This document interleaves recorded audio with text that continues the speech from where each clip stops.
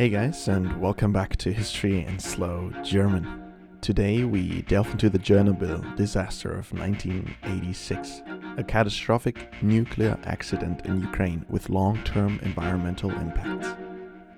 I have a dream that one day this nation will rise up. Vive la France, libre, dans l'honneur et dans l'indépendance. Mr. Gorbachev, tear down this wall.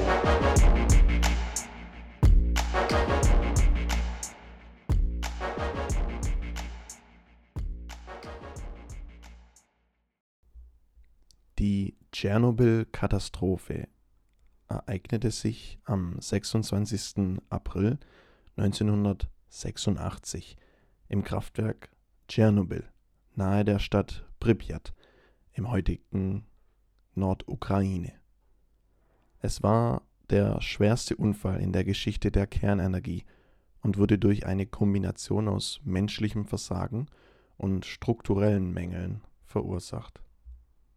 Der Unfall ereignete sich während eines Tests am Reaktorblock 4 des Kernkraftwerks. Durch eine Reihe von Fehlern und falschen Entscheidungen geriet der Reaktor außer Kontrolle, was zu einer massiven Dampfexplosion und einem anschließenden Brand führte. Die Explosion setzte große Mengen radioaktiver Partikel frei, die sich über weite Teile Europas verbreiteten. Pripyat und andere nahegelegene Gemeinden wurden evakuiert und Zehntausende von Menschen wurden der Strahlung ausgesetzt. Die unmittelbaren Auswirkungen der Katastrophe waren verheerend.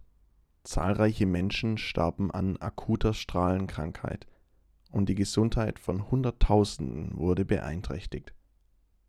Die betroffenen Gebiete wurden zu Sperrzonen erklärt und sind noch heute unbewohnbar. Die Tschernobyl-Katastrophe hatte auch langfristige Umweltauswirkungen. Große Gebiete wurden kontaminiert und die radioaktive Belastung dauerte Jahrzehnte an. Die Landwirtschaft und die Tierwelt in der Region waren stark betroffen und die Auswirkungen werden noch viele Generationen lang zu spüren sein. Die Katastrophe löste eine Welle der internationalen Besorgnis aus und führte zu einer Überprüfung der Sicherheitsstandards in Kernkraftwerken weltweit.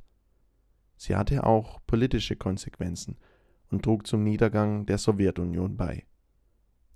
Heute steht die Tschernobyl-Katastrophe als Mahnung für die Gefahren der Kernenergie und die Notwendigkeit, strenge Sicherheitsvorkehrungen zu treffen.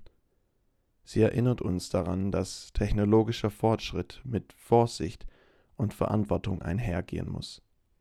Die Tschernobyl-Katastrophe von 1986 bleibt ein Symbol für die Verwundbarkeit der menschlichen Zivilisation gegenüber technologischen Risiken und unterstreicht die Dringlichkeit, nachhaltige und sichere Energiequellen zu entwickeln.